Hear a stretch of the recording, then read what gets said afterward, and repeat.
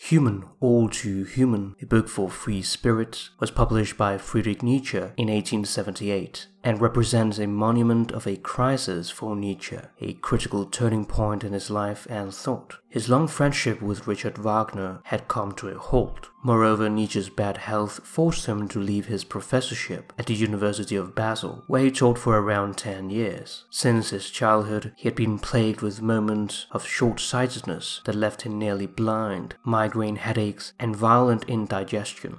However, it wasn't just his health, but his conviction that academic life was a hindrance to a true philosopher which prompted his departure. Human, All Too Human marks the beginning of a second period in Nietzsche's philosophy, his period as an independent philosopher. He embraces 18th century Enlightenment, rejecting the romanticism that had characterized his first major work, The Birth of Tragedy, inspired by Richard Wagner. Nietzsche also rejected the pessimistic philosophy of Schopenhauer, who proposed that one must separate oneself from the will to reduce suffering, since human existence is an endless insatiable striving. Nietzsche characterized this ascetic attitude as a will to nothingness. He proposes the will to power, in which all life is striving and self-overcoming. Although this idea is not yet expressed in Human, All Too Human, the notion of the will to power is here in embryo. Nietzsche's lifelong theme was one of overcoming. Health is the overcoming of sickness. The values of one society are overcome by the next. Each stage of an individual's life is a self-overcoming. This book marks a turning point in terms of Nietzsche's style, with his use of the aphorism.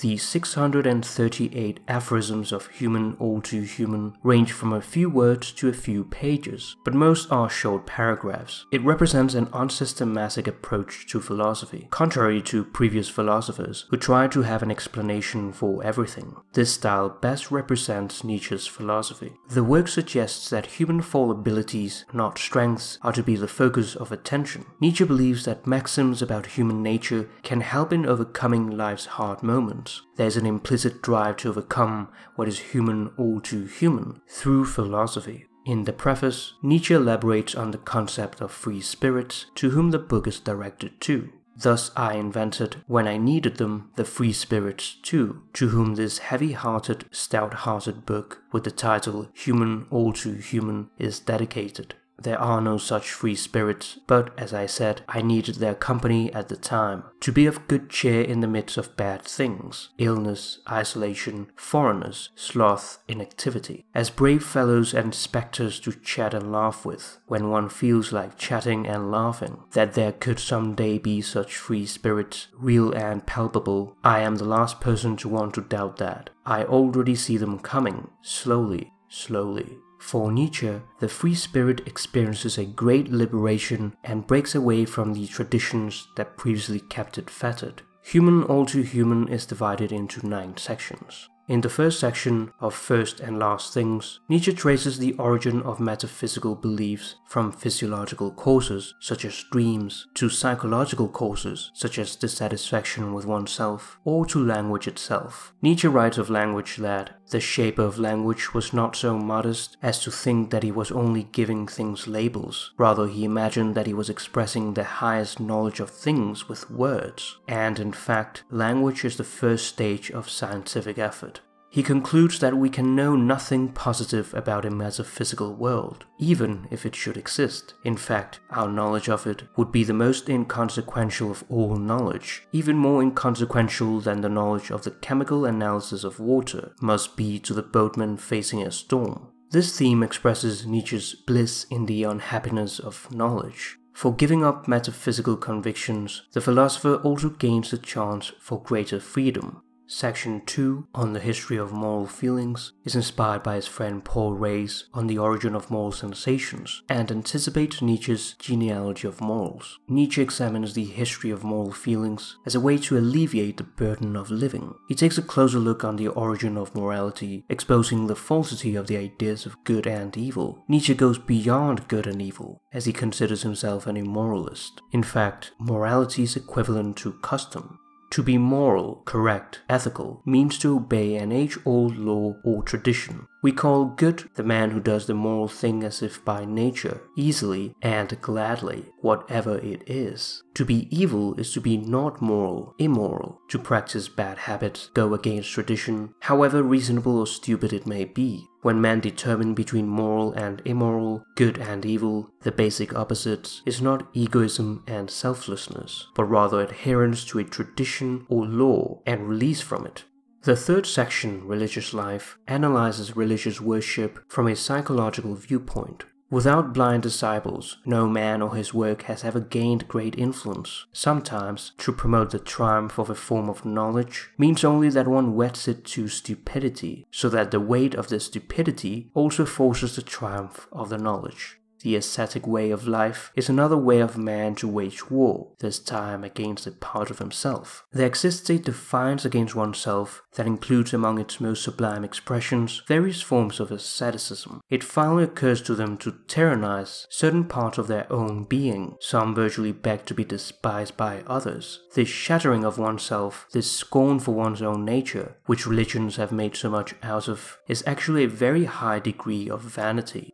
In the fourth section, From the Soul of Artists and Writers, the ascetic experience is taken to task. Nietzsche attacks the idea of divine inspiration in art. He claims that it is not the result of a miracle, but rather of hard work. Though he does not name Wagner, he is implicitly mentioned in the word artist, symbolizing Nietzsche's break with Romanticism. He champions pre-Romantic artists such as Voltaire and Goethe. Nietzsche's philosophizing with a hammer is anticipated, for his prime aim is not so much to construct new systems of values or beliefs as to shatter the old erroneous ways of thinking.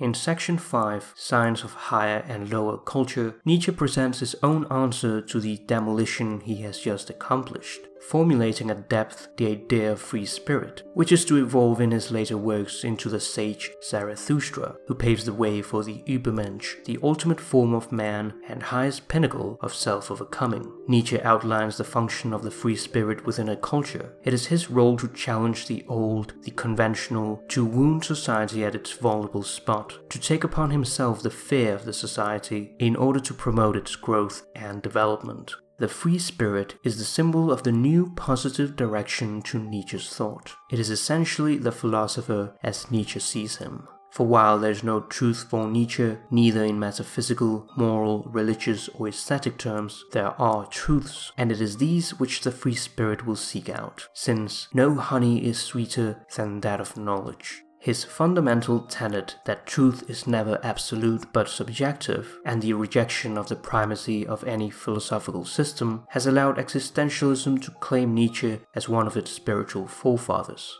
In section 6, Man in Society, Nietzsche writes about the worldliness of the manners of society. He observes the dodges and the hypocrisy and cunning in everyday intercourse. In section 7, Woman and Child, he makes psychological observations such as, everyone carries within him an image of woman which he gets from his mother. And usually a mother loves herself in her son more than she loves the son himself. Nietzsche expresses hope for the future of women. However, he concludes that marriage and the life of the free spirit are incompatible. Will free spirits live with women? In general, I believe that, as the true-thinking, truth-speaking men of the present, they must, like the prophetic birds of ancient times, prefer to fly alone. In section 8, A Look at the State, Nietzsche analyzes the structures of power in the state. He sees the claim of the lower classes for their share not as an outcry for social justice, but only as the beast's roar at food he cannot have. Like religion, Nietzsche's intention is to proclaim the death of the state. The final section, Man Alone with Himself, contains a poetic quality, almost a kind of mellow resignation at times. However far man may extend himself with knowledge, however objective he may appear to himself, ultimately he carries away with him nothing but his own biography. We see Nietzsche as the solitary wanderer enjoying his own counsel, anticipating the wanderer and his shadow, and ultimately the figure of Zarathustra. Fine with one another silent, finer with one another laughing, Under heaven is silky cloth, leaning over books and moss, with friends lightly, loudly laughing, each one showing white teeth shining. If I did well, let us be silent. If I did badly, let us laugh. And do it bad again by half. More badly done, more badly laugh. Until the grave, when down we climb. Friends, well, what do you say? Amen, until we meet again.